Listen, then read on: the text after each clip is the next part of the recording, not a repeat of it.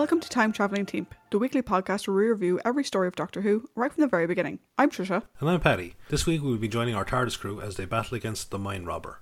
We will be discussing the Doctor, the companions and the villains, and then give you our thoughts on the story as a whole. We would also love to hear your thoughts on this story, so to join the discussion you can check us out at Time Teamp, that's TimeTeamp, on Facebook, Twitter and Instagram, or you can email us at timetravelingteamp@teamproductions.com. Now, as per usual, Paddington, I will hand over to you for the story recap. Thank you. Episode 1. Zoe comments on the beauty of the volcanic eruption via the view screen, but her appreciation of the scene is interrupted by the Doctor saying that there is something wrong with the fluid link again. Suddenly, mercury vapour starts to fill the console room, and the Doctor says it has overheated and needs to cool down. He then joins Zoe in admiring the lava approaching them, reassuring Jamie that they are safe in the TARDIS. When the young Highlander asks if the ship has ever been buried in lava before, the Doctor uncertainly goes back to the console and tries to get it working again. He manages to stop the fluid link from overheating again, but he says he cannot take off. When pressed by his young companions, he admits that there is an emergency unit, but it is very dangerous as it moves the TARDIS out of time and space and into another dimension. He reluctantly activates it, and after a few tense moments of turbulence, the ship comes to a halt, but Zoe says that none of the instruments seem to be working. The Doctor says that they are currently nowhere, and he goes to try and repair the fluid link regulator. Zoe and Jamie go to get a change of clothes, and Zoe then speaks to the Doctor about their situation.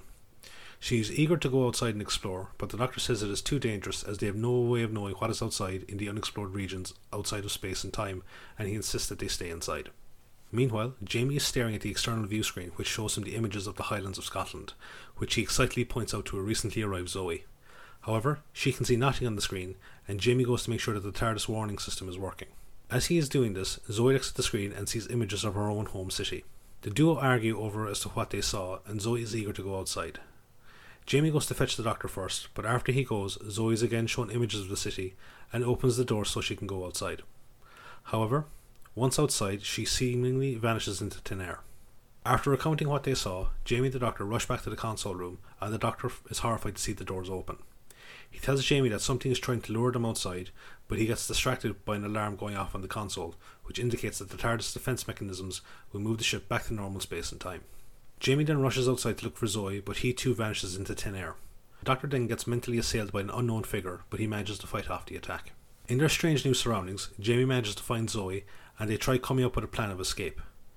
They then start to call out for the Doctor, but unfortunately he thinks their voices are part of the mental assault, and so he ignores them.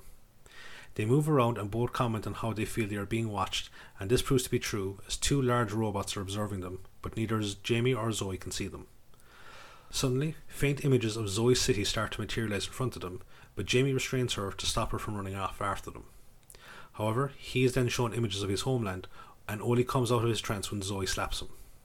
They decide to try and find the TARDIS, but are stopped by the large white blocky robots who show themselves along with two others of their kind.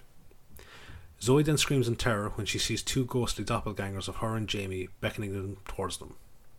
The Doctor is mentally observing this and calls out for them to resist it, but it is to no avail. Suddenly, the voice of the Force assaulting him urges him to go out after his young friends to try and rescue them. The Doctor keeps up his resistance as the voice tells him that he will eventually give in. This proves true when the Doctor sees more images of the duo being tormented, and he rushes out to try and find them. He keeps sending them mental summons to try and get them safely back into the TARDIS, and he eventually manages to do so, despite interference from the robots. Once safely inside the TARDIS, the Doctor starts to take off and explains to an apologetic Zoe that it wasn't her fault, as he felt the temptation to go outside as well. He then notices a power drain being registered on the console, and both he and Zoe try to fix it. Neither of them notice Jamie falling asleep, where he immediately has a nightmare that causes him to wake up in a state of distress. He says he was being attacked by a unicorn, but Zoe stops his recounting of the dream when she notices that the Doctor concentrating on something. He suddenly says that something is mentally assaulting him again, and he urges them to focus on something to try and prevent being ensnared by the phantom power. It is no good though, as they all collapse and the TARDIS is blown apart. Jamie and Zoe cling to the console as it drifts into the nothingness of unknown space, and Zoe screams in terror as the Doctor drifts off away from them. Episode 2. Jamie finds himself separated from Zoe in a strange maze of obsidian columns. He hears Zoe calling out for him, and when he tries to move towards her voice, he comes across a British redcoat. He tries to sneak up on the unwary soldier, but his battle cry alerts his target at the last moment, who fires his weapon into his face. The gun, however, turns Jamie into a cardboard cutout of himself. Meanwhile, Zoe tries to find Jamie, and she ends up at a vine-covered castle. The main door slowly opens, and she goes in to investigate the inside hallway, but falls into a pit. These events are being monitored by an unseen entity who reacts with glee at the fate of the two travellers, but he soon grows frustrated when there is no sign of the Doctor on any of his screens. He decides that this could make for better sport when the Doctor sees what has become of his companions, and the unseen entity orders him to be found. In the obsidian maze, the Doctor wakes up and calls out for his friends. He hears their voices and he tries to find them, but they are calling from two different directions, and he tells them he will try to locate them one at a time. He first starts to look for Jamie, but he goes into hiding when a squad of large toy soldier robots come marching down the corridor looking for him. He comes out of hiding after they pass and quietly calls out for Jamie. Suddenly, a man wearing late 17th century style clothing and carrying a flintlock pistol approaches the Doctor, speaking in a strange language. The Doctor tries to communicate with him in French, but soon learns that his assailant speaks English and he thinks the Doctor is a highwayman. He says that he was a sailor, but the rest of his crew are lost, and the Doctor tells him that he is in a similar situation and convinces him to put the gun away. Unfortunately, he turns down the Doctor's request for aid, saying that his master has forbidden him to help, and then he moves away again. The Doctor tries to follow him, but he disappears into the maze a few moments later. He starts to resume his search for the others, but he is then surrounded by several children wearing late 19th century style clothing. They bombard him with riddles and word games, which he answers successfully. As a reward for guessing the final riddle correctly, they give him a dictionary before disappearing back into the maze. He then hears Jamie's voice again, and he goes searching before eventually finding the cardboard cutout of Jamie, which he assumes is another trick. He then spots a safe and a wishing well nearby, which he throws the dictionary into. Suddenly he hears sinister laughter, and he is then shown various images of a mist with the letters M and T crossed out, as well as an image of a hand with the letter H crossed out. The Doctor realises it is a message saying that Jamie is safe and well, but he notices that the face on the cardboard cutout has disappeared. A board containing cut-up pictures of faces appears, and the Doctor tries to match up the correct ones to make up Jamie's face. However, he gets it wrong, and Jamie is reanimated with a completely different face. He tests Jamie to make sure that he is the real thing, which he successfully does so, but Jamie reveals the fate of the TARDIS to the startled Doctor. They then hear Zoe's voice and they rush off to find her, coming across the castle, but they find the door has been transformed into a painted backdrop. The Doctor realises this is another riddle, asking when it is a door not a door, answering when it is ajar. The illusion of the door disappears, and they see Zoe trapped inside a giant jam jar.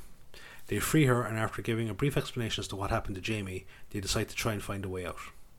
They make their way through the maze, but they have no idea where they are, so Jamie climbs a tree to get a better look at their surroundings. He calls down that the obsidian trees are actually giant letters which spell out proverbs. Jamie also says that he can see an exit in the distance, and he starts to lead them towards it when they encounter the stranger from earlier. He tries to dissuade them from trying to escape, and denies having any knowledge of the toy soldiers roaming the maze. They hear the robots coming and go into hiding, with the stranger offering to stand guard. However, he gives away the travellers' positions when he says he cannot see the robots. He then departs again as the trio are led away by the robots. A while into their march, the robots disappear and the travellers hear the sound of approaching hoofbeats.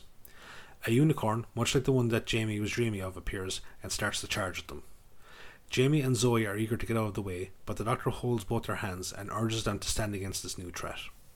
Episode 3. The Doctor urges his two terrified friends to deny the existence of the unicorn, and right before it reaches them, it turns into a cardboard cutout. The Doctor says that whoever is putting them through these tests is a being with incredible powers. Unbeknownst to the group, their captor repays the compliment and orders the soldiers to stop pursuing them so they can continue to test themselves against his traps. The travellers move to a new area that is overgrown with vines and cobwebs, and at the end of which they spot a ramshackle cottage guarded by the same redcoat from earlier. Jamie attacks him to gain revenge, but he is once again transformed into the faceless cardboard cutout. The Doctor reveals to Zoe that he has been through the process before, but he insists that he was rushed the first time. He is much more successful the second time around, and Jamie is returned to normal. After a brief celebration, the trio enter the house and discover a candlelit courtyard with 5 tunnels leading away from it. The Doctor spots a ball of twine, and after getting Jamie to tie it to the door, the trio press on when they realise that the door is locked and the only way they can get out is to go forwards. As they move on, Zoe starts to notice a pattern to the maze they find themselves in, just as Jamie announces that the twine has reached its end. The Doctor presses on ahead with Zoe, and they eventually reach the heart of the maze, with the Doctor being disappointed to find no one waiting for them. However, they start to think that they may not be alone when they see a skeleton on the ground near them, and suddenly hear distant bellowing of some creature. Zoe then recalls the classical tale of the Minotaur. The doctor says that they should be safe so long as they realise the Minotaur is not real, but he doesn't sound confident when the creature's shadow appears on the wall near them. Again, they manage to repel the creature with their disbelief as to its existence, and they then make their way back to Jamie. Back at the Twine's endpoint, Jamie encounters one of the mechanical soldiers and notices the light fixture on their helmets, which he deduces is a camera that allows their captor to see them. He manages to obscure its vision with his jacket and takes cover as it struggles to free itself. The captor urges the robot to hurry, and after it removes the jacket, the soldier heads off down one of the tunnels looking for Jamie. The doctor and Zoe return and notice the discarded jacket on the floor, leading Zoe to start calling out for Jamie. Suddenly, the stranger returns and says that he hasn't encountered Jamie. The doctor asks if the stranger has ever seen his master, and he replies that he has seen him on a few occasions, but he resides in a fortified location. Suddenly, the doctor asks if the stranger comes from Nottingham, and the stranger confirms this, reciting a brief history of his life that the doctor is somehow able to recite as well. He then announces that he knows who the stranger is, and he greets him as Lemuel Gulliver. After a brief friendly chat, Gulliver again departs, and the doctor confirms for Zoe that somehow they have landed in the land of fiction. Zoe asks why they are being kept here, and the doctor says he will need more time to figure that out, and so they resume their search for Jamie. The young Highlander is being pursued by the mechanical soldier, and they exit the maze, which is at the base of a cliff. Jamie starts to climb up to avoid his pursuer, and he eventually reaches a ledge, but discovers that the rest of the cliff face is too sheer to climb. He says that the only way up would be if he had some rope, and suddenly a length of rope is thrown down from the cliff top. He starts to climb, and he eventually reaches the end of the rope, which is coming out of a window. He is then greeted by the rope's owner, the legendary Rapunzel, leading Jamie to realise that the rope is actually her hair. He begs her to let him in, and she reluctantly does so, telling him that he needs to be very quiet. Once he climbs down through the window, he discovers that Rapunzel has disappeared, and that he has arrived in a futuristically designed room, with a large monitor in one corner. He spots a nearby wall with indicator lights, each of which is labelled with different fictional characters. Suddenly, a stock ticker near the wall starts to type out the description of what the doctor and Zoe are doing at that current point in time. It informs him that they have returned to the cave to look for him, but warns that there is another danger waiting for them. In the cave, the doctor and Zoe come across a Grecian-looking statue. He warns Zoe that they will need to be careful as the statue starts to come to life, and they see that it is actually Medusa. They look away to avoid being turned into stone, and the doctor says that they will need to deny its existence like they did with the others, but Zoe struggles to do so as Medusa reaches out to grab her. Episode 4. The doctor continues to urge Zoe to deny the Medusa is real, but she finds it difficult to concentrate as the fabled creature starts to paw at her face in an effort to force open her eyes. Jamie meanwhile continues to read the stock ticker, which informs him that the doctor picked up a sword to kill the creature. As before, the first half of the story proves to be true when the doctor picks up a sword that has just appeared at his feet. However, he questions his ability to kill something that doesn't exist and instead takes inspiration from Perseus, the mythical hero that killed Medusa. He reaches into his pocket and pulls out a hand mirror that allows him and Zoe to look at Medusa in the reflection without being turned into stone. He then uses the mirror to show Medusa her own reflection, which turns her back into a statue. At the stock ticker, Jamie sees a message saying that the test for the doctor has failed, and then he goes to continue his exploration of his surroundings. However, an alarm is sounded and a voice orders that he is to be found.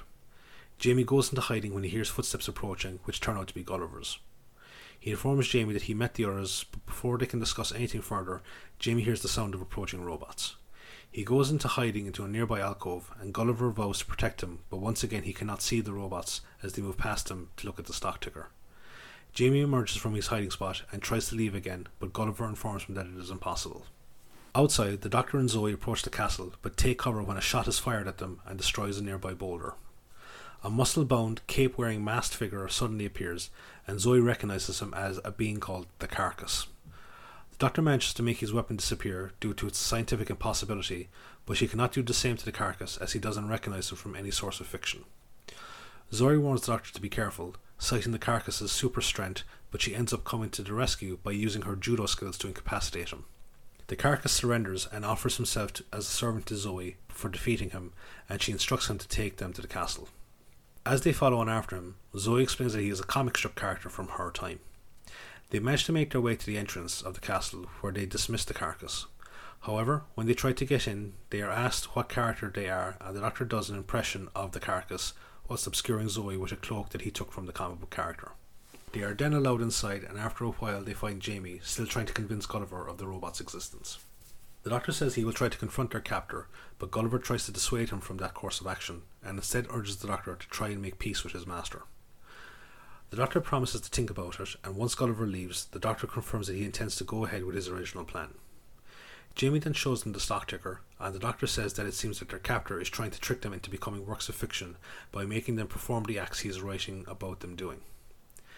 Zoe says that they need to get out of there and rushes for the entrance, accidentally tripping the alarm that Jamie warned them about when they first arrived. The Doctor says their best chance of freedom is to allow themselves to be caught so they can meet their captor. The robots again appear and force them back into a new opening in the wall, where the voice of their captor welcomes them. Inside a strange control room, with a large rotating pulsing orb in the centre, the travellers are enthusiastically greeted by a man wearing mid-century style clothing and wires attached to his head. He congratulates them on passing their tests, and the Doctor demands to know what the purpose of the tests were. He tells them that he was brought here from his original time in 1926, where he was a writer who wrote for a boys' adventure magazine. As a result of this, he was brought to the realm of fiction so his imagination could power the realm.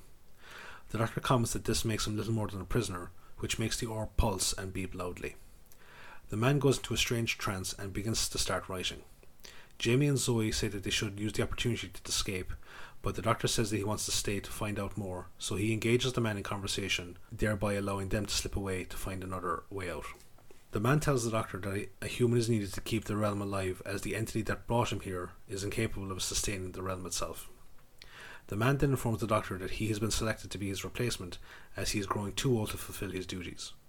The Doctor refuses, and the entity then speaks through the man, saying that his resistance is useless and that he must obey. The man then writes out a sentence saying that Jamie and Zoe were ambushed by the guards as they attempted to escape, but he informs the Doctor that the only way to save them is for him to take over the writing. He is then shown a view screen where he sees Jamie and Zoe being forced into a large book, which the robots then close. Episode 5. The man announces that Jamie and Zoe have been turned into fictional characters, and if the Doctor takes over his role, then he will have the ability to free them. The Doctor reluctantly refuses to give in to the man's demands, and flees as the group of robots are sent in to apprehend him. The man says he cannot escape, but relishes the thought of the chase to come. The Doctor ends up on a parapet of the castle, and hides when he hears the door opening. Jamie and Zoe appear from the doorway, but the Doctor's elation at seeing them is short-lived when they appear to be stuck in some sort of loop, with Jamie repeatedly mentioning the destruction of the TARDIS. The Doctor notices a nearby skylight, and in the room below he spots a typewriter that appears to be transcribing the events to come. The Doctor says that if he can access it, then he may be able to save himself and the others. However, he cannot open the skylight, and laments that he would need the strength of the carcass to open it. Suddenly the carcass appears and easily removes the frame of the skylight. The Doctor then asks for assistance to get down to the typewriter, and the carcass leaves but returns a few moments later with Rapunzel, who agrees to let him use her hair as a rope. He starts to write an ending, but realises that if he does so, then he will be trapped in the land of fiction, and so he climbs back up Rapunzel's hair. Once he gets back on the parapet, he discovers that Jamie and Zoe have disappeared, and greets the newly arrived Gulliver and the children from earlier, who start to badger him with questions. In the control room, the man writes a paragraph indicating that Jamie and Zoe realise that the Doctor is evil. They are brought in by a pair of the robots and echo the statements that the man wrote down, and ask him how they can help him. Back on the parapet, the Doctor is despondent as he doesn't know how to proceed, but the children point out the newly arrived TARDIS to him, and as he approaches it, Jamie and Zoe appear from within. They tell the Doctor that they will explain its restoration to him, but once he is inside, it is revealed to be a trap, as the facade of the TARDIS exterior falls away to reveal the Doctor encased in a large glass case that slowly fades away, taking him with it. In the control room, the man looks on satisfied as the glass case appears, and he tells the Doctor that he has now been converted into a work of fiction and added to the Master Computer's mainframe. He then reveals that the Master Computer intends to convert the entire Earth into a realm of fiction so it can control it. The Doctor then realizes that he can influence the Master Computer's abilities to manipulate events, and he urges Jamie and Zoe to free themselves from the book. The man summons the robot guards to protect the Master Computer as he watches the young duo emerge from the book and appear on the parapet with the other characters. A squad of soldier robots are dispatched, and Zoe asks Gulliver to help, but he says that he cannot act against the will of his master. The Doctor summons the carcass to destroy the soldiers, and a battle of wills begins when the man retaliates by writing that the carcass turns on Jamie and Zoe instead. The Doctor says that the carcass's weapon is drained of its power, and so the man summons Cyrano de Bergerac, the famous nasally deformed swordsman and poet. The Doctor counters this by summoning the legendary musketeer D'Artagnan, and the two men engage in a sword fight. The Doctor urges Jamie and Zoe to escape, and they use Rapunzel's hair to get away from the parapet. The man swaps out Cyrano for Blackbeard, the infamous pirate, who gets the best of D'Artagnan, but the Doctor swaps him out for Sir Lancelot, the legendary knight of the Round Table, who easily dispatches Blackbeard. The Master Computer orders the Doctor to be killed despite the man's pleas, as that would mean he would still be enslaved. The Doctor realises that he will turn himself into a fictional character if he tries to save himself, and the robot sees him, not noticing a newly arrived Jamie and Zoe, who try to come up with a plan to destroy the Master Computer. Zoe says that she overheard the Master Computer say it cannot be allowed to be overloaded, and so she gets Jamie to help her overload it by pressing multiple command buttons and switches on its base plate. The Doctor uses the distraction to rush forward and unhook the man from the wires. The Master Computer orders the robots to kill everyone, but their weapon blasts hit the Master Computer by accident when Jamie and Zoe duck for cover, thereby destroying it. The Doctor urges Jamie to help him carry the man away with them, stating that he is just as much a victim as they were. Zoe asks about the others, and the Doctor reminds her that they are fictional and they are safe, unlike themselves. He informs the group that they now face two possibilities, that they will either be returned back to their own reality or they will fade away from existence. Suddenly they all disappear and the TARDIS reassembles itself in space. End of the story. Thank you very much. You're welcome.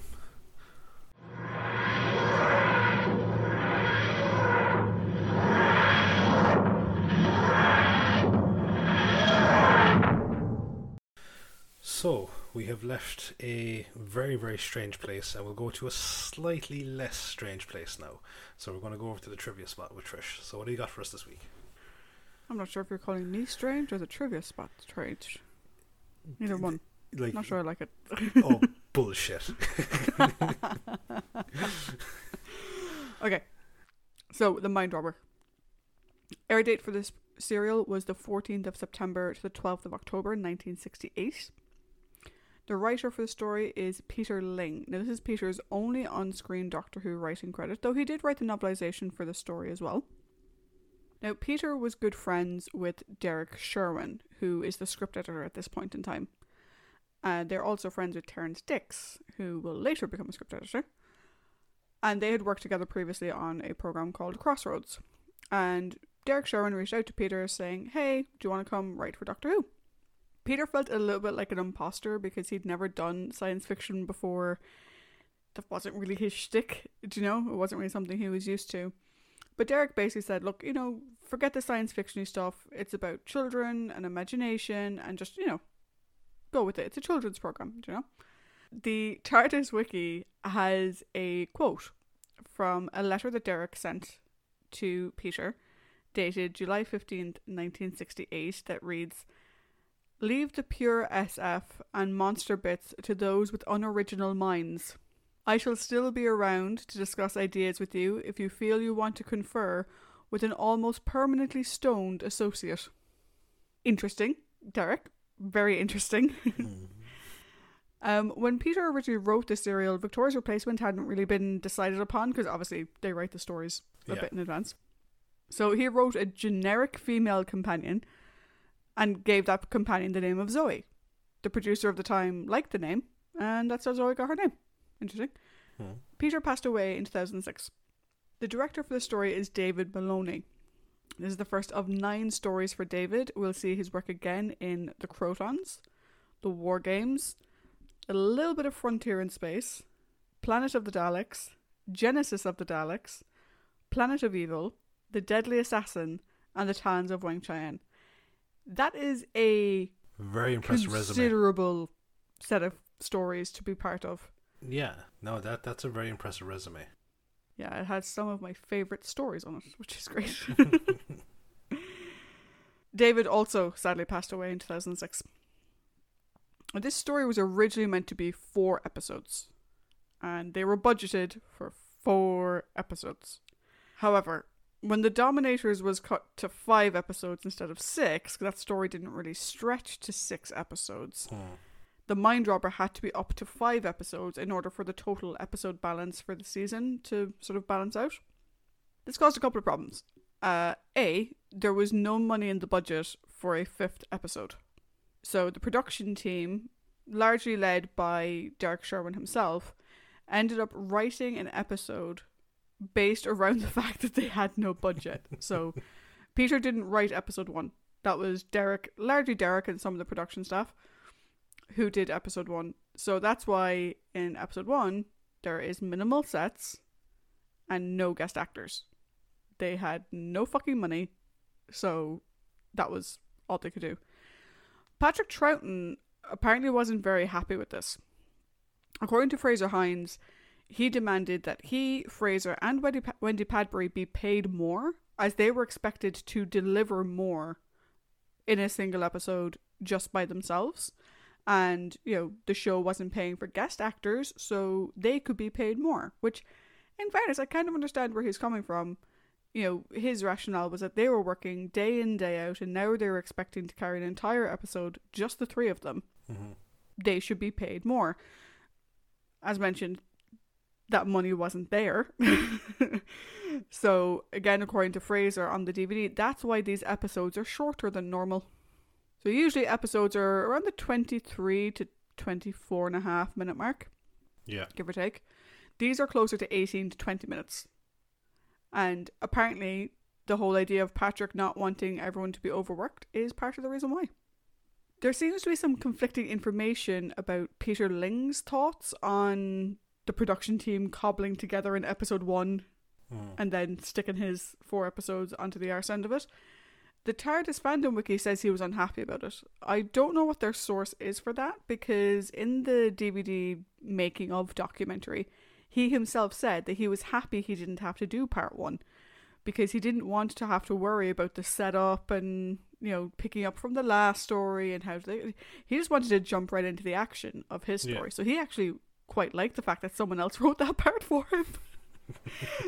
So I don't know where this information is coming from. Maybe that's just something he said for the DVD, and in reality he's documented saying something else elsewhere. Yeah.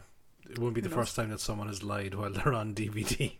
As mentioned in the episode, the character of Gulliver only speaks lines that were written by Jonathan Swift, which I think is a fantastic framing device to include in the story.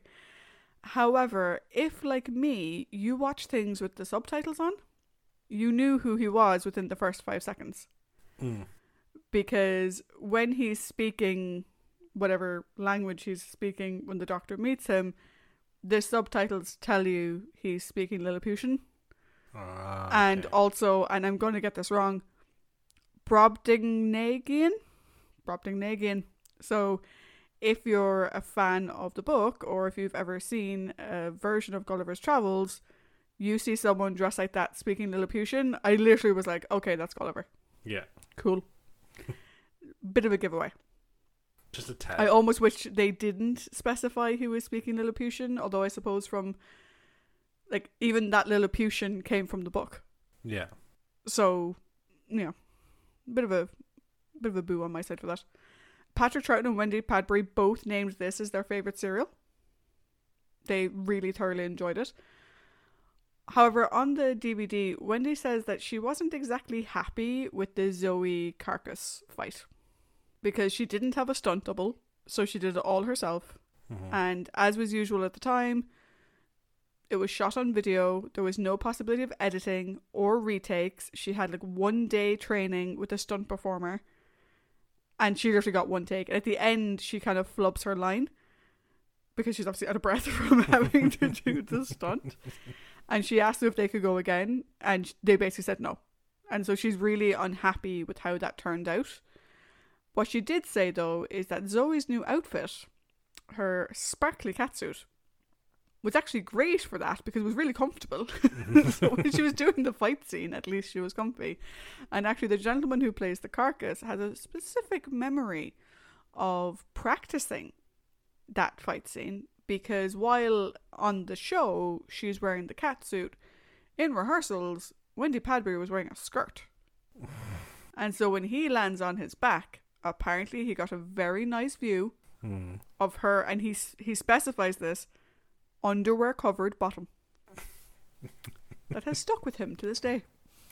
That's the most polite yet pervy thing I've ever heard in my life. Oh yeah, he went on, he's like, oh, I got to see her bottom. Oh, she was wearing underwear, obviously. Like, he sort of made a point of specifying, which I loved. Because you sort of like, you imagine, because obviously the DVD was recorded Yeah. sometime in the 2000s, so he obviously didn't want to like publicly shame this woman. Yeah. So he was sort of covered it up. Oh, but it's like the Patrick Stewart thing from Extras, but it's too late. I've seen everything. Or Patrick Stewart tells a story of when they were doing Chain of Command, part 1, I imagine. I can't remember if it's when they're practicing or when they're on the actual mission, but there's a bit where like Beverly is crawling through a cave and the cave starts collapsing down on top of her, and Picard has to reach in and grab her, and Patrick just reached in and grabbed her by the boobs by accident.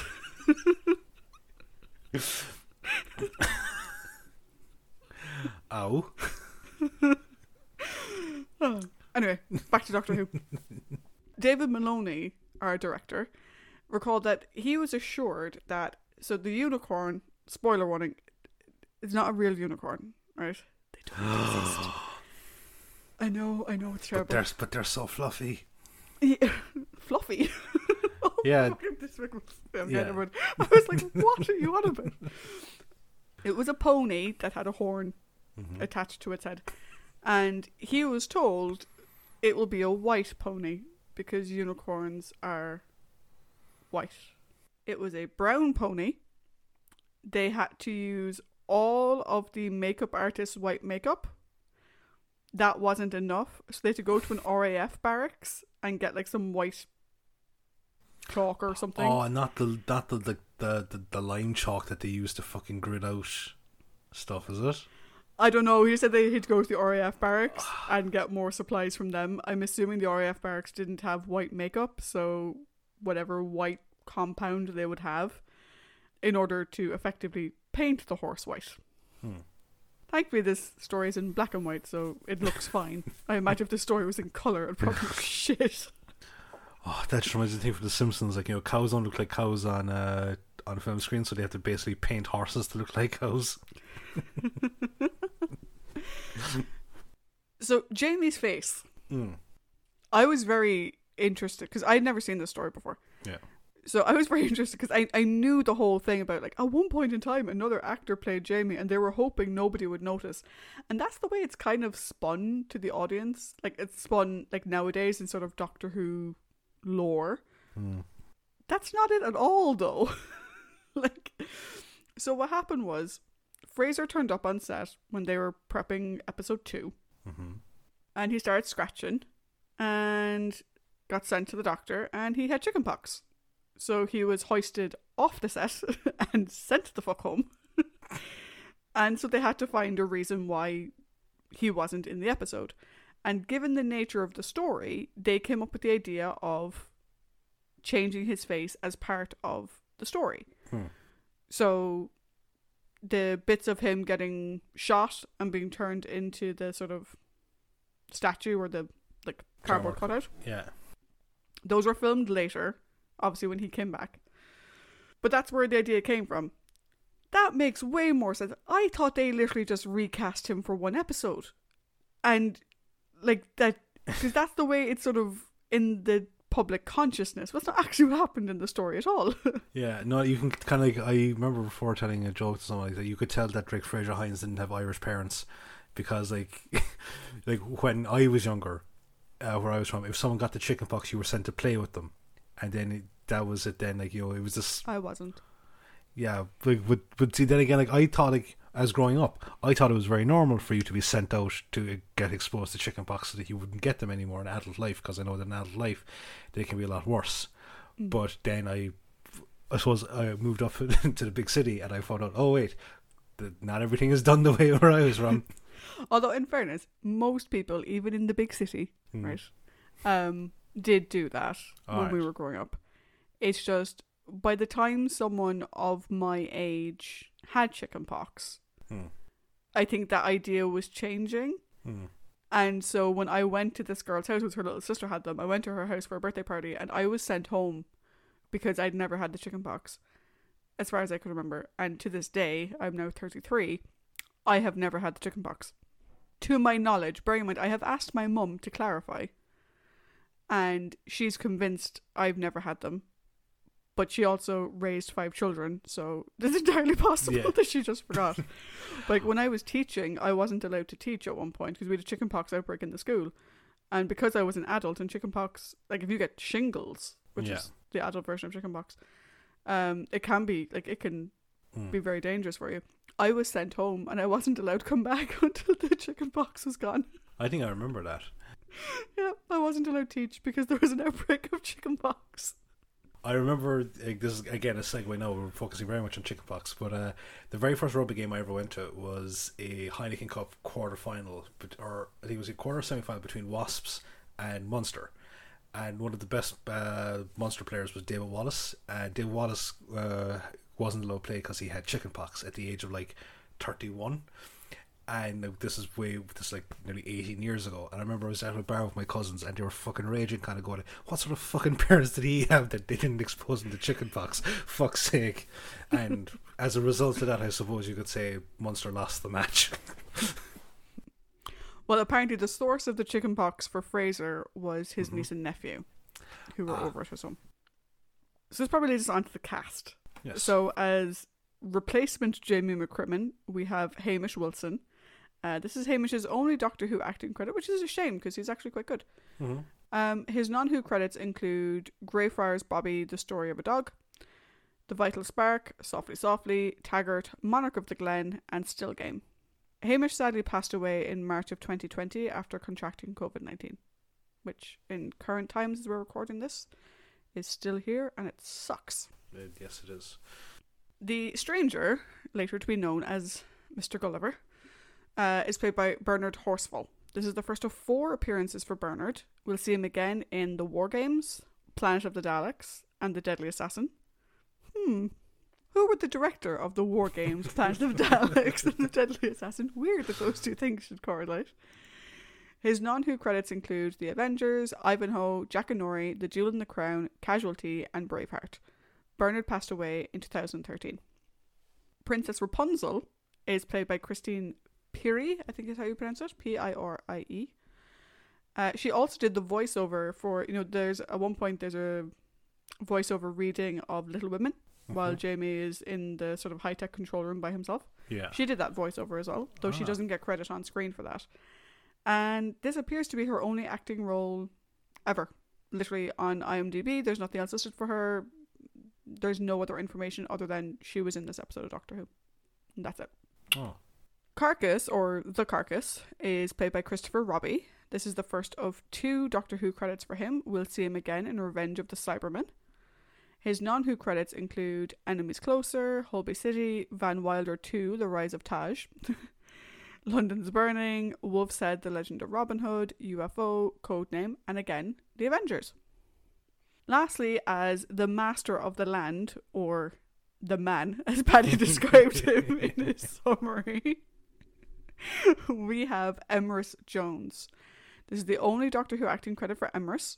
His non-Who credits include One of Our Aircraft is Missing, Holiday Camp, The Men from Room 13, No Hiding Place, Ghost Squad, Out of the Unknown, Dixon of Dock Green, Doomwatch, and Z-Cars.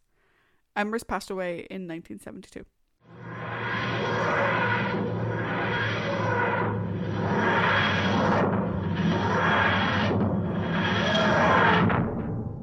So, that was the weird I said trivia strange. spot. I said strange, not weird. The strange trivia spot with the strange Trisha. And now we're on to the core part of our podcast, which is our character discussion. So we have the Doctor, the companions. We do have one prominent character this time around. And then we have the villains.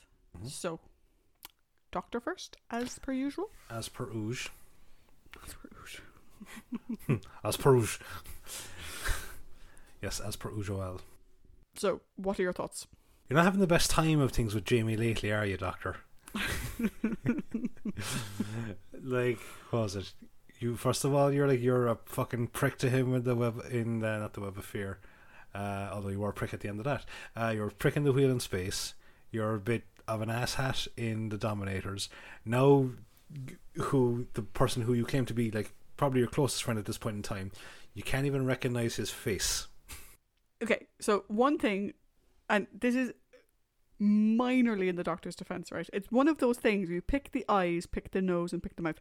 However, he was so arrogant and cocky that he knew exactly what it was, as opposed to, picking the eyes and then checking if the nose matches and then pausing and checking each of them. He just threw up the first three that his hands touched. Yeah. No, but he could have been a lot better had he taken his fucking time. Yeah. And I get like, you're just having the best time with Jamie, are you? Or had Zoe with him, because Zoe helped him the second time. Yes. Like he reached for one and she kind of looked at him going, when he wasn't no. being rushed.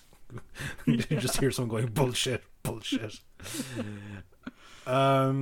So I was watching this and I was like going, is this the most childish the Doctor has ever been? But I'm also kind of wondering, does that come down to like Patrick Troughton's facial expressions at points in time?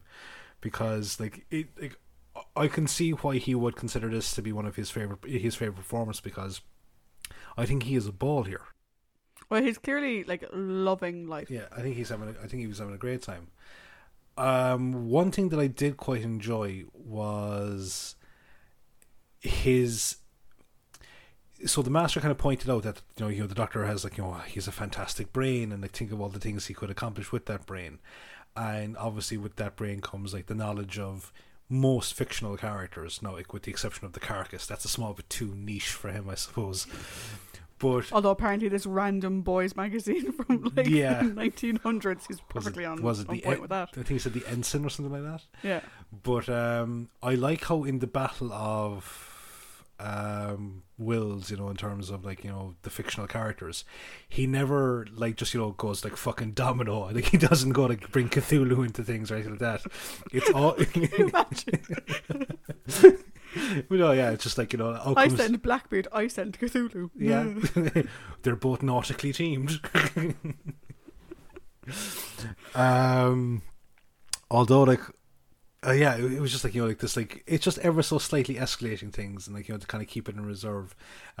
Also, to be fair to him, he didn't fall for any of the traps, which I'm pretty sure a lot of people would have fallen for, which is I'll write my own rescue. At which point it's like, oh shite, I'm a fictional character now. No. But other than that, I did enjoy seeing him pair up with Zoe a bit more, because that was something that we didn't really unfortunately see with Victoria. The two of them teaming up a whole lot, whereas we're seeing it a bit more here now. Or ever, yes. So we're seeing it a bit more here now, and I have thoughts on Zoe, which we'll get into that, because there are some parts of that team up that I really quite enjoyed, but more so from the Zoe perspective than from the Doctor perspective. I think that's pretty much it for me on that front. How about you? So you touched on several things that I really liked. I did think it was great that him struggling not to solve the issue with the story by self-inserting himself, because it nearly happens 2 or 3 times, and he's just in the moment, and I didn't even think of it watching the episode until he mentioned it the first time. He was like, oh, and then the Doctor. He's like, no, I can't write my name down. I can't write my name, because if I do, I'll become a fictional character. Which I kind of don't it's great that he did it, but then he was they were telling his story on the little ticker tape thing the whole time. Yeah. So that logic kind of falls through a small bit. Doesn't really apply. But there's a lot of logic in the story that doesn't quite make sense. Well, maybe they're spelling the Doctor with a lowercase t, because... Maybe. Yeah. Maybe. I think his performance was fantastic. This is a great outing by Patrick. Like you said, he's clearly enjoying himself. I wouldn't say this was the Doctor's most childish. I still think that was the Wheel in Space, where he had his feckin' tantrum. But I think this is probably Patrick's most childish. And Patrick enjoying himself the most is probably why he likes the story so much. A few things around him pairing up with Zoe. So I also liked seeing it. I think it was great. However, stop putting Zoe down just because she has an analytical mind, you ass. She's there going, oh, where do we go next? And she's like, right. And he's like, how do you know? And she explained that she's worked out the pattern of how the maze works. And he makes a comment about not everything's analytical or something. And it's like, yeah. Do you hate her being right that much? And later on, I'll get to Medusa a bit when we're talking about Zoe. But with the carcass, I could go super deep on the interaction with the carcass and with Medusa in some respects when it comes to the trust between Zoe and the Doctor. Right. So, the Doctor has no clue who the carcass is. Never heard of him. It is not filtering his brain. He knows his gun is bollocks. Yeah. Because Zoe describes it, and I was like, that's not a real thing. And the gun disappears. But he can't get the carcass to disappear because he doesn't know that the carcass is fictional because he's never heard of him. Zoe is standing right next to you, telling you the carcass is fictional. That's all you need to know. You don't need to have experienced this fiction yourself. You just need to have someone you trust tell you it's not real, and he'll go away. And I'm like, all you had to do was believe her. And you didn't believe her because you never experienced it yourself. And it's sort of this very subtle thing that sort of hints at his arrogance. Yeah. If I've never heard of it, then it can't possibly be fiction. Mm-hmm. You know, I've never read this comic strip, or I've never heard of this, or I've never heard of that. And I'm like, you don't know everything. Do you know? I don't know. It sort of, it kind of bothered me because it's like, he didn't trust her. See, like that's the super in-depth thing that I probably wouldn't have. What I thought of it was just a sort of so you're fucking fallible, just that type of thing, which I love. I don't think we got to see a whole lot of it with Doc Bill. I think we see it more here now, especially at the end of the last episode, where it's like the Doctor's so cocky and self-assured, now someone just kind of points out something and he's like, oh, well, yes, whatever, like with the whole thing of, oh, don't worry, we're perfectly safe, yes, but we're on the fucking island with the lava. So I viewed it more as just him being kind of like, you're not as clever as you think you are, as opposed to the trust issue, but I'm not denying that that's like a thing, because I suppose the more you think about it, it's like, yeah, why don't you pay attention to what she's saying? Yeah. And we're going to get to Zoe in a minute, and Zoe has a similar thing. Mm-hmm. But Zoe's can be explained away a bit better. Yeah. The reason why I struggle with the Doctor is that he knows the gun is bollocks. Yeah. Therefore, the person holding the gun should also be bollocks. Yeah. But overall, I mean, Patrick Cleary was loving life. I think the Doctor was great. The thing with Jamie was just hilarious because his arrogance coming back to bite him in the ass. Yeah. And, I love Zoe's reaction when she's like, "You've done this before, and you got it wrong." Well, I was under pressure, leave me alone.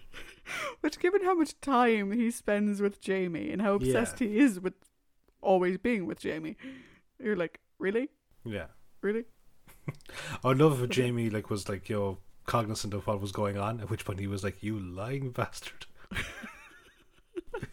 You totally know that Zoe told him later. Yeah.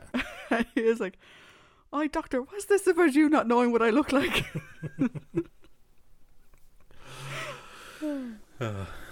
So, who is next on our list of people to talk about? So we have our companions. Coolio. Jamie or Zoe? Who do you want to go first? I'll go with Jamie first. Cool. I love that Jamie is just like a bull. He sees a red coat and he goes for it.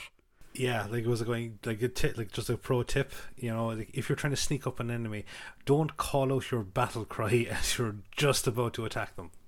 Poor Jamie. I know, bastard. The real villain of his piece is the Doctor again. To be honest, other than running headlong into battle with any red coat he sees, even though he knows it's doomed to failure, yeah, I think Jamie did quite well in the story. Yeah, he did. He did really. He was. I liked his little solo escapade into the castle by himself. I don't know why, but I just thought it was pretty cool. Yeah, the thing with Jamie in this is that he's completely out of his element. In that he doesn't know who any of these people are, as in the fictional characters. He's no fucking clue who they are. No. He doesn't understand the technology, and yet he still manages to get to the source of the problem before everybody else. Yeah. Do you know, like, he still manages to find his way through and be useful, even though he hasn't a numpty's notion what's going on. Mm. Which is, like, quintessential Jamie. Yeah. Really. Do you know, like, a lot of other characters in that position would just be having to have their hand held the whole time and would just be a hindrance, whereas Jamie just goes off and does his own fucking shit, and he's like, yeah, whatever. So kind of like Ian and Barbara to an extent. Like, I think you could throw Jamie into like a solo scenario by himself, and you're going to get a good story because you know that as well. Like that Jamie is going to be very investable. I suppose we kind of had that last week with the Dominators, where granted it was him and Cully, but for the main TARDIS crew, it was him. Yeah, and again, like, he doesn't, like, you know, last week he didn't understand what Gunn was going to do, but he still made use of it. He still, you know, was able to be himself and get stuff done. I do want to give kudos to Hamish as well. Yes. It was super weird seeing someone else as Jamie. And like I said, I hadn't seen this story before. So all I knew was sort of what was in like the public consciousness was that they randomly tried to replace Jamie for an episode and hope nobody noticed. Which again, like as you documented in your story recap and as I said in the trivia, isn't actually what happened in the episode at all. It makes perfect sense within the story why you have a different actor. I think it was done really well, to be honest. And see, this is the thing now. Hamish did such a good job that his appearance as Jamie didn't take me out of the story at all. No, and like one of the things that like on the DVD that like Hamish said to himself, like he had seen the highlighters, like he watched Doctor Who and he knew Jamie's character, and he'd kind of said to himself, as I'm imagining a lot of people did, you know, oh, I could do that, do you know? But like he studied really hard. Like he obviously, like the turnaround on this was over like 2 days. Yeah. And it was literally like, here's your script, be there tomorrow. And he said that like he was up all night because he wanted to go in and be able to deliver the same performance with the same sort of comfortability and assurance for Wendy and Patrick that they would have if it was Fraser. Yeah. And I think he did brilliantly. I think he's believable as Jamie. And I think he does really, really well. Yeah, like as I said, like his dedication really pays off because, yeah, it's just it's a different face, but like no, I'm completely hooked into it, you know. Because like say like unlike some shows, you know, where like you know a character is replaced. No, granted, it's a more of a long running thing. Like it's not really as short as a thing like this, but the different actor really takes you out of the role of Smallville, you know. Not quite, you know, fake Aunt Viv from other Aunt Viv, but so you're an OG Aunt Viv fan. I quite like OG Aunt Viv. That's okay. Yeah, she was much more fun. She had much more of a personality than new Aunt Viv. Absolutely. No offense to the lady who played new Aunt Viv.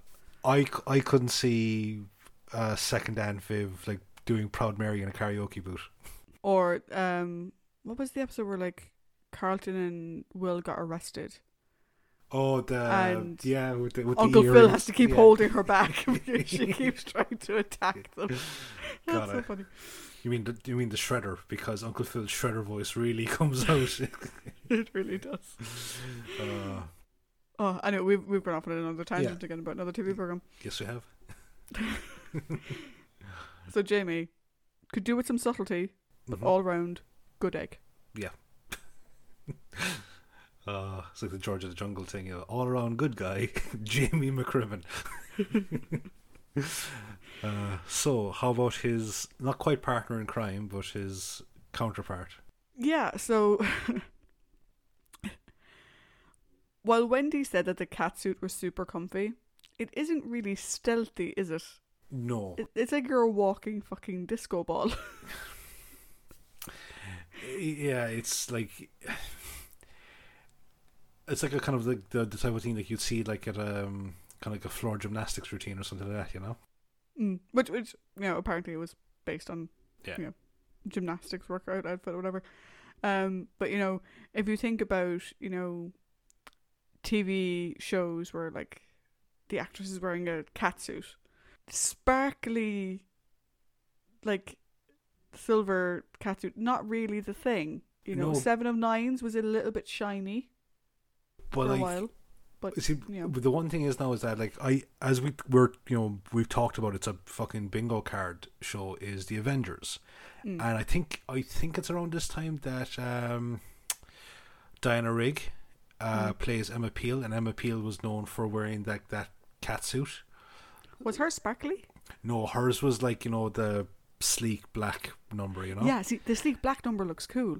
Or Yeah. like to Paul's ones from season 2 of Enterprise onwards, season Yeah. 3 of Enterprise onwards. When she got rid of the first one was crap, but the later ones were good. Seven's again, Brown one. later ones Yeah. were good. This one is just like, this small. If you can't hide in this catsuit. No, you It's can't. the smallest bit of light, and you light up like a fucking disco ball. Although, speaking of Emma Peel, I must say, eat your heart out, Zoe breaking out the judo moves. I loved that. I think Yeah. while Wendy obviously wasn't a fan of it, as I mentioned in the trivia, I love the fact that we get to see Zoe, who's like 5 foot nothing. Yeah. She's tiny. Kick some ass. But what I particularly love is that she kicked ass in a totally Zoe way, Yeah. calling out each lesson that she was implementing as she went. It's like, lesson 17, lesson 42. It's like, oh, Zoe. They were all the same lesson as well, which is that, like, he's bigger than you, just flip him. Yeah. Just flip him. That's all she was doing over and over again. But yeah, I thought that was brilliant. I thought the fact that, like, we've discussed Zoe's analytical mind, and we see that in this because she figures out the path to the labyrinth or whatever. What I love is that it doesn't stop her from leveraging what's in her environment. Mhm. So she knows the carcass isn't real. Yeah. The doctor doesn't believe her, but she knows the carcass isn't real. Mm. But he has committed himself to her. Yes. She's like, well, while he's here, I might as well make use of him. Yeah. And which I love. It's like, she's just like, Yeah. he's like, I am your servant. She's like, cool, get us up there. I think Wendy Padbury, and again it's because, like, she's the 5 feet of fury type thing, is she has the perfect face for that sort of, imagine a small child has like beaten the adult and now the adult is the servant for the day. Just that sort of, like, imagine like just her preening around the place. And I think Wendy Padbury is very good at that. That's basically your everyday life now, isn't it? Pretty much. Pretty much. The other thing with the catsuit that I just remembered there, so the DVD bonus features, this is actually really good. The making of for the story is exceptionally good if you haven't watched it. But they were talking about the scene where the TARDIS explodes, Mm-hmm. and then you've got the console spinning in space, and you've got Jamie and Zoe on the TARDIS. Yeah. And Fraser has kind of said that, like, that is, that's a, for that point of time in Doctor Who, that's crazy. Oh my god, like, the console is by itself, it's not in the TARDIS. And he's like, no one cares. Yeah. All anyone cares about is looking at Wendy's bum. That's literally the only thing people care about, because she's sprawled across it and the camera pans around her, and he's like, the only thing people remember is Wendy's bum. Something for the dads. Except he calls her Patters, which I just find funny. Patters. Yeah. Cool. You're not to call me that, by the way. No, you're petty. The one thing that I was a little bit disheartened about with Zoe, and I want to get your feeling on this, is the whole thing with Medusa. Right. So, I said that her and the doctor have the same thing, where they both know. So, Zoe told the doctor that the carcass isn't real, and the doctor didn't believe her, or didn't believe her enough to make the carcass disappear. Mm-hmm. The doctor says Medusa isn't really there. Zoe knows the Medusa isn't there. Like, most of her knows this, but fear is taking over. Right? Yeah. Which is why I kind of excuse it a little bit more, because she knows what Medusa is and what Medusa can do. Whereas the doctor had never heard of the carcass, like, do you know what I mean? Yeah. So she knows what Medusa is, and it's actually touching her, and her mind is playing tricks on her, being like, oh, it feels like ice. And he's like, no, it's stone, it's not real. That part was kind of creepy, with just like the weird pawing of, because like you don't see the full Medusa do it, you just see the hands appear off screen and pat at the face. my thoughts, or sorry, did you have something else to say? Yeah, on so that? I was just going to finish off. My thought on that, though, the reason why it bothers me is because I excuse it a little bit because the thing is touching her fucking face. And she's familiar from mythology of what it is and what a Medusa can do. My issue is they literally just faced the Minotaur, Yeah. which comes from the same mythology. So if they were able to get the Minotaur to disappear, that's where my defense of Zoe in this, in comparison to the Doctor and the Carcass, kind of falls down, because she had literally just faced this exact same test with the Minotaur, which comes from Greek mythology, and she battled it, like she conquered it. And then the Medusa, which also comes from Greek mythology, she failed. Now, a couple of differences between the Minotaur and the Medusa aspect of things, right? Is, I suppose, with the Minotaur, like when you see it, you can see it, and you can banish it from back whence it came. With Medusa, it's slightly different, because to see it is to face your own end. And even now, with Zoe, I think, is in a worse scenario here than the Doctor is, because Zoe is a highly logical character who has been placed into a land where logic kind of doesn't really apply, seeing as how you're in the realm of fiction and anything can happen at any given stage. So throwing her into that, now granted the Carcass, it's like, okay, like it's something that I know, it's something that I actually know, and I would assume that the Carcass would be more of something relevance to her than, say, the legends of, no, obviously the legends of Greek and Roman and all sorts of mythologies are there forever, but I think a lot of people would have, even now, there's probably more of a connection to Iron Man than there would be to, like Zeus or Poseidon or all that kind of stuff. But the thing about Medusa is the fact that Zoe can't see it to deny its existence. So when the pawing at the face is there as well, that's also making things much worse. See, I'm going to go with yes and no on that. And there's two reasons for that. Now, this may have just been a bit of a directing flub. Right? First of all, they see the statue at the start before it comes to life. I think that's probably the direct, yeah. So there's that. So that kind of slightly undermines your defense a small bit, right? The second is the Doctor's looking at it the whole time. He doesn't look away. He's looking at the Medusa the entire fucking time. I think someone got I think confused. it's a bit of a directing flub. He shouldn't have been looking that way. I think someone got confused with a weeping angel, yeah, no, I see, that's the thing, like I probably put that down to a directing flub. Because it's highly stupid for the Doctor to say, don't look at the thing, while he like stares directly at it, Yeah. But no, I thought this was a nice showcase for Zoe. And not just in terms of her physical capabilities, but again, for like, there's more character growth for her here, I think. Yeah, I think it's nice to see her have time with the Doctor, even though, like I said, he does make fun of her and a little mind a small bit. It was nice to see her show that, like, we kind of got a hint of it last week, and you and I both had we had conflicting feelings about, like, they said that she was really strong, and they said that, like, she had really good stamina, but they didn't really show it. Whereas here we actually get to see it. She can fight. She's 5'0", but she can fight and she can defend herself. Yeah, which is great to see, because we haven't seen that in a while. No, Sarah Kingdom probably being the last person. I think that Sarah's the last person to probably handle herself. Yeah, so I think that's great. I think she got some great development. We did get to see a little bit of like the whole tech thing at the end of it, where she's like, "Look, just overload the system." Yeah, I have comments about that, technique. Yeah, but I think overall, I think it's a really good opportunity for her, and the Doctor got to know her a bit, which is always good. Yeah. Also, we kept going. We got to see this. We got to see that. We got to see. I was having expect you going to go to see. We got to see her sparkly bum. We got. She did have a very sparkly bum, in fairness. Of course, they all not have as nice as Ian's. No, but very sparkly. Again, of course, they all have lovely bottoms. So, moving on to our prominent character section, I suppose.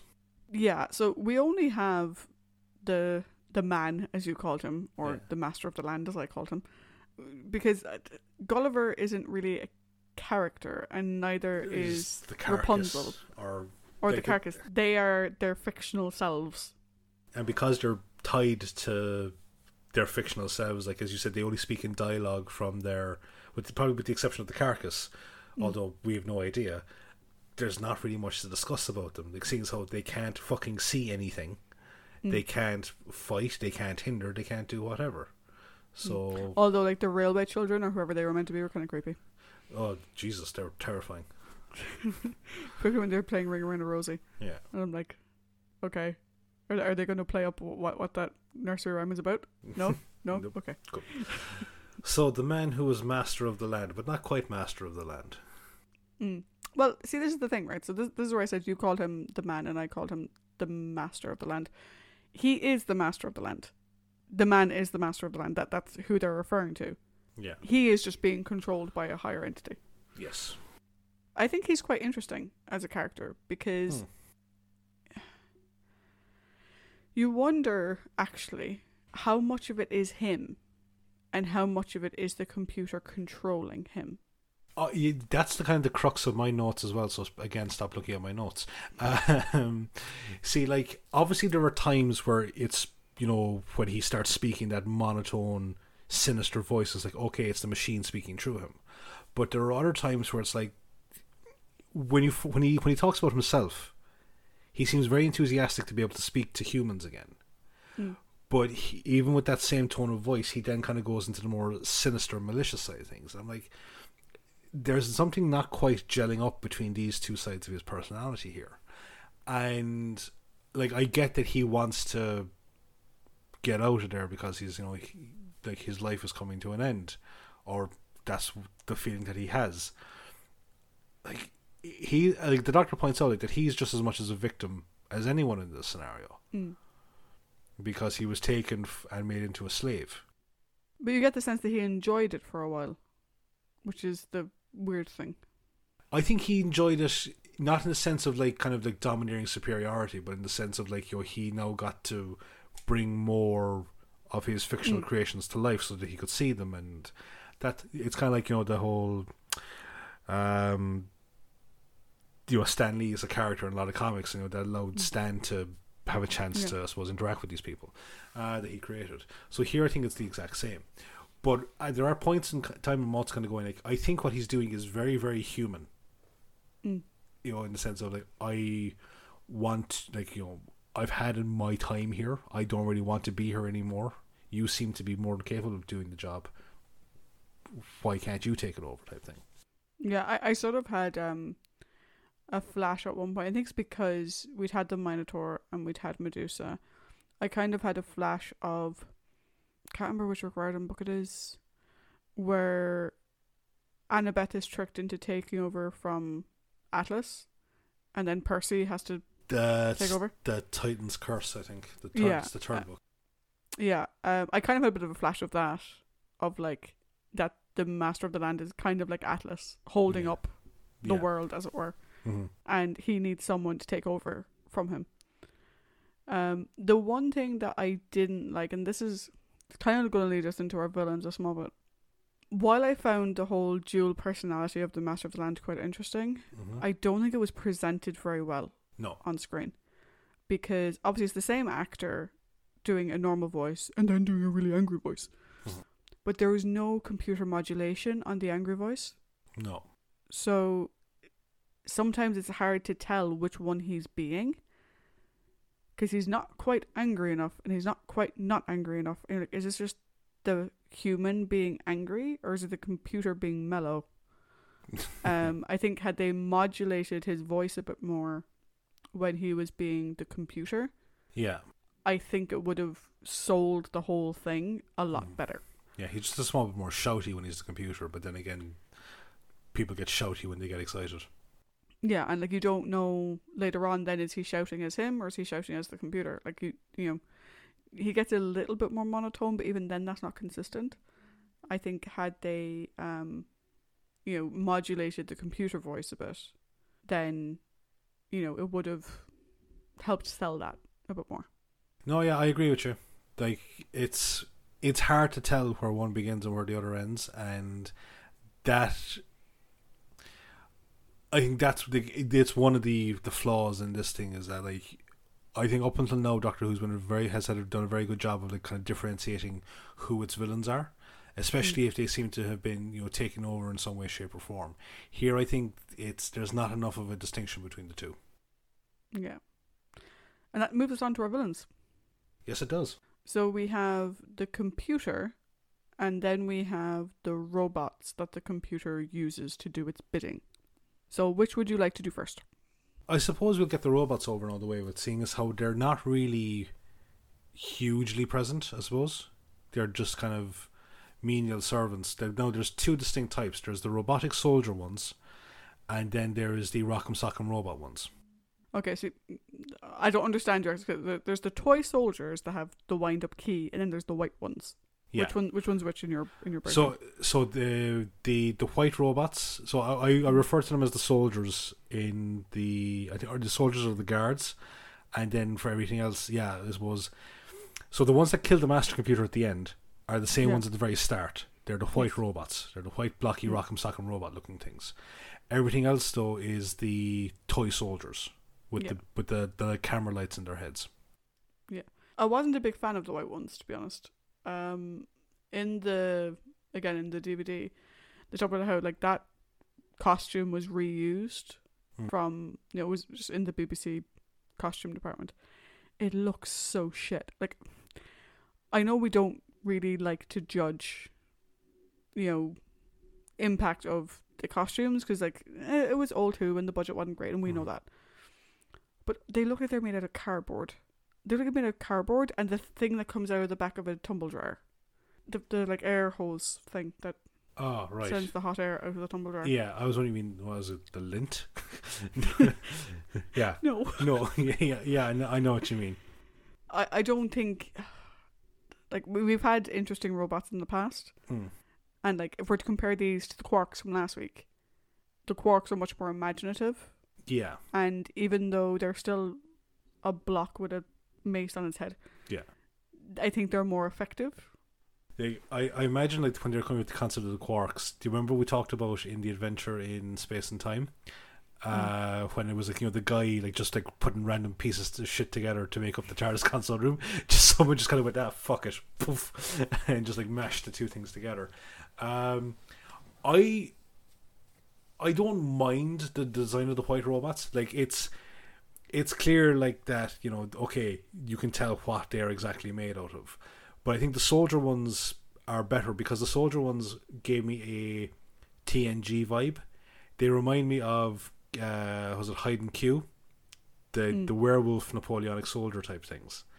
And I think the toy soldiers better because they move like toy soldiers. Yeah, and the sound they make is actually the really kind of terrifying thing about these robots is that you can hear them coming, but in a very kind of oh shit they're coming kind of mentality. Yeah, because they've got very toy soldier like movements, and Fraser Hines' brother or cousin or something was actually one of them. All right. And he said that like the legs didn't bend, so they had to be lowered into it, and their legs were stuck straight the whole time, so they had to walk like that. And I don't know why. I don't know if it's because I'd seen the movie Toys a few too many times as a child, or what. But I found them way more intimidating. Yeah. Than the white ones. Toys is a very strange movie. Toys is a brilliant movie. No, it's good, but it's weird. Oh no, it's fucking bizarre. There's a girl who sleeps in a duck. Like, it's weird. Yeah. But like, if you haven't watched it, it's fantastic. Yeah, it's like you've got Michael Gambon is like the main villain, and like LL Cool J is his son who teams up with Rob Williams and his like weird sister. Yeah, and you got Joan Cusack as well, who's just like. Oh, I love Joan Cusack. Oh, she's so bonkers. It's such a brilliant film. Yeah, Alice is my daughter's obsessed with the Toy Story franchise at the moment. So like every time I just hear Joan Cusack going, talk about critters and Woody and all that kind of stuff, it's just funny. But yeah, the robots in this one, like the toy soldiers, yes, I definitely agree with you. I'm probably a bit more forgiving of the big white ones because I just think they kind of, to me, they don't look completely naff like some of the other things we've seen. But they do kind of take you out of things a small bit. Yeah, I don't know what it was about them. It just didn't. I think it was like the clear fact that that these are one thing I suppose that, again, that we talk about, that is the production values of the show never really take us out of the story, or they haven't until such, like, so glaringly. Here, I think this is the first time it's like, go, oh yeah, these are guys in fucking suits. These are guys in big black. Yeah, I think it's also because these costumes weren't made for Doctor Who. Yeah, that might be it. Like, they're repurposed from an older program. There's not enough bubble wrap. We haven't gotten there yet. And we'll have amazing discussions about the bubble wrap when we get to it. Yes. So, governing the robots and governing the master of the land himself, we have the master computer. So, when I was watching this, right, the only thing that kept coming into my head was Futurama. I am a gigantic brain. where it's like, like the fucking huge brains come to take over the earth, and like they use books of fiction, and it's like that's how it is. Fry traps it in a book of was it plot holes and spelling errors.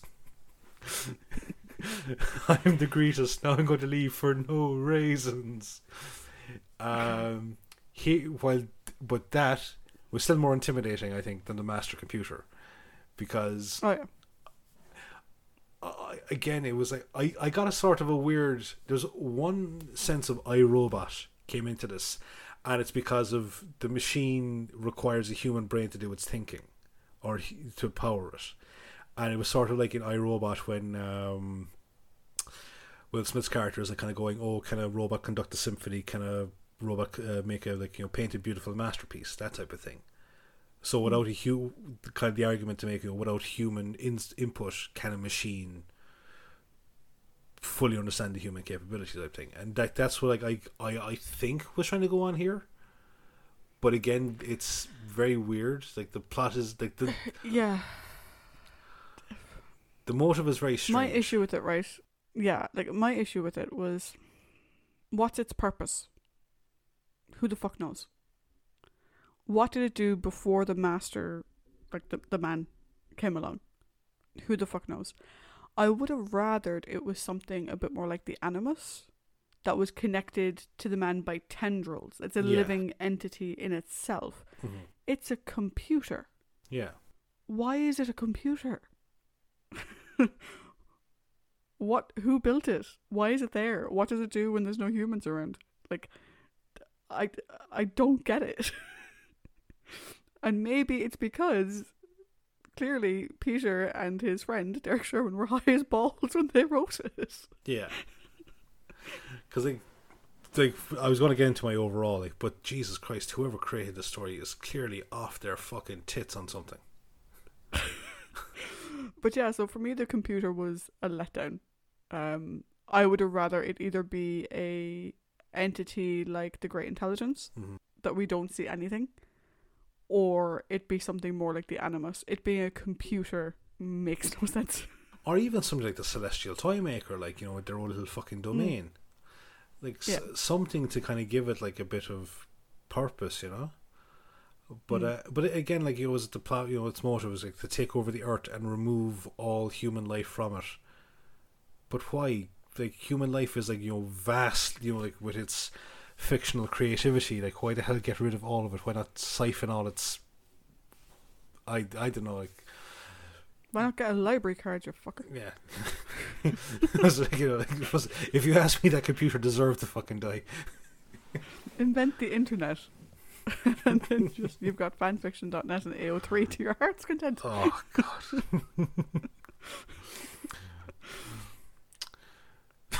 For fuck's sake.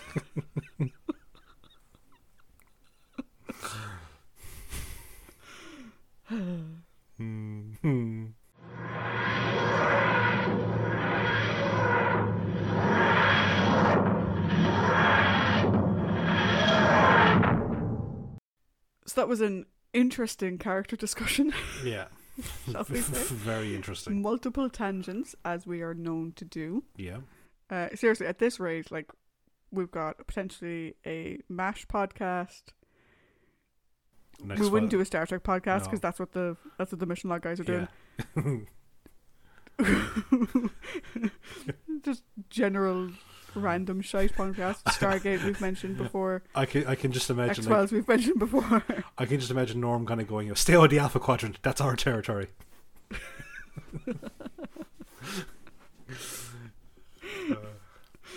Oh, as long as we never touch Babylon 5, he'd be grand. Yeah.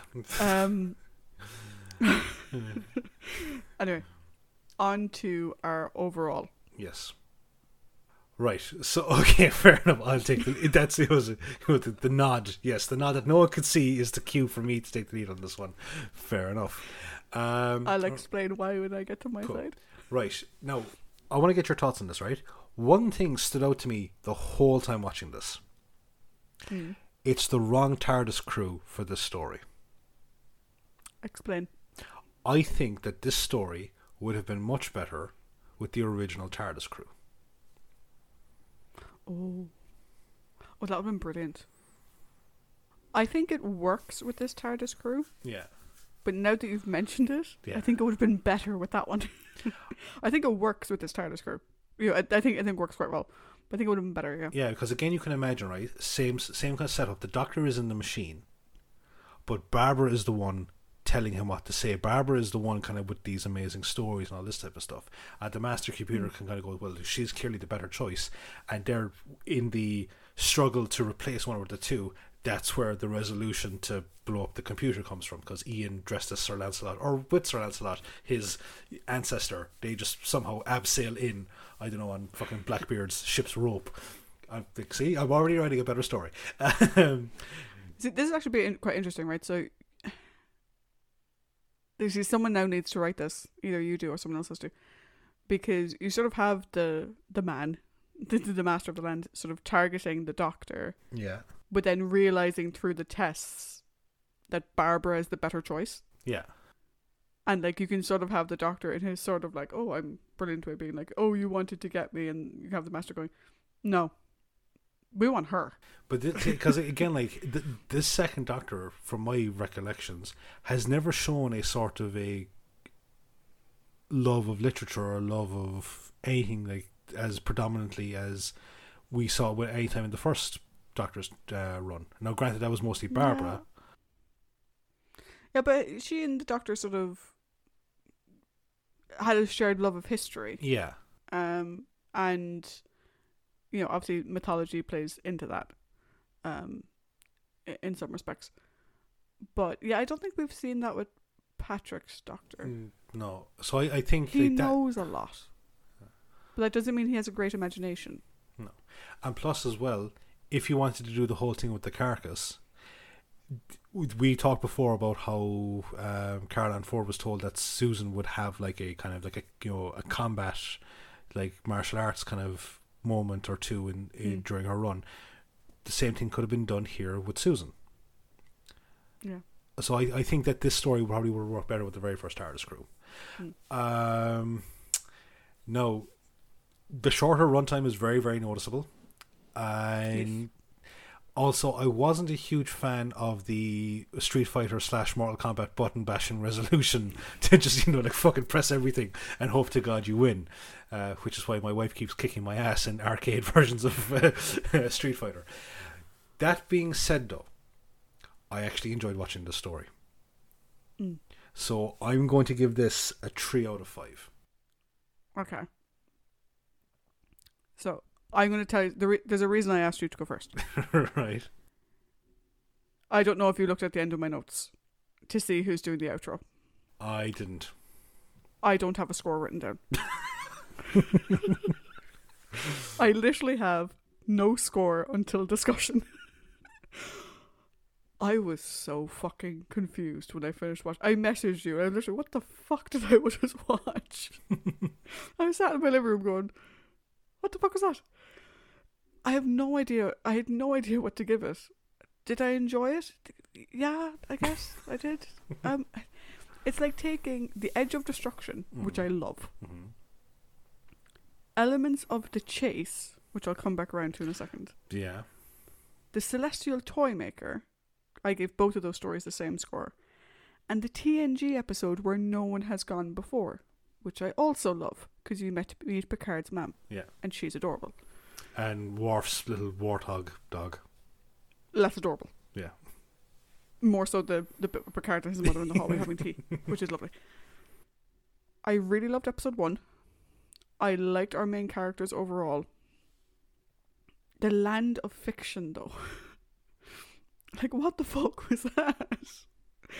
Because it makes no sense. And it's why it reminds me of The Chase. Because in The Chase, we had episode 4, where they were essentially in a fun house, or like a horror house or whatever. And the Doctor thought they were inside the human psyche. Like, yeah. That should have been the land of fiction. Because that's what that was. Yeah. Look behind you, Mr. Dracula. Yeah. So the whole idea of I think the reason why it bothers me is because of the computer. If only it wasn't a computer.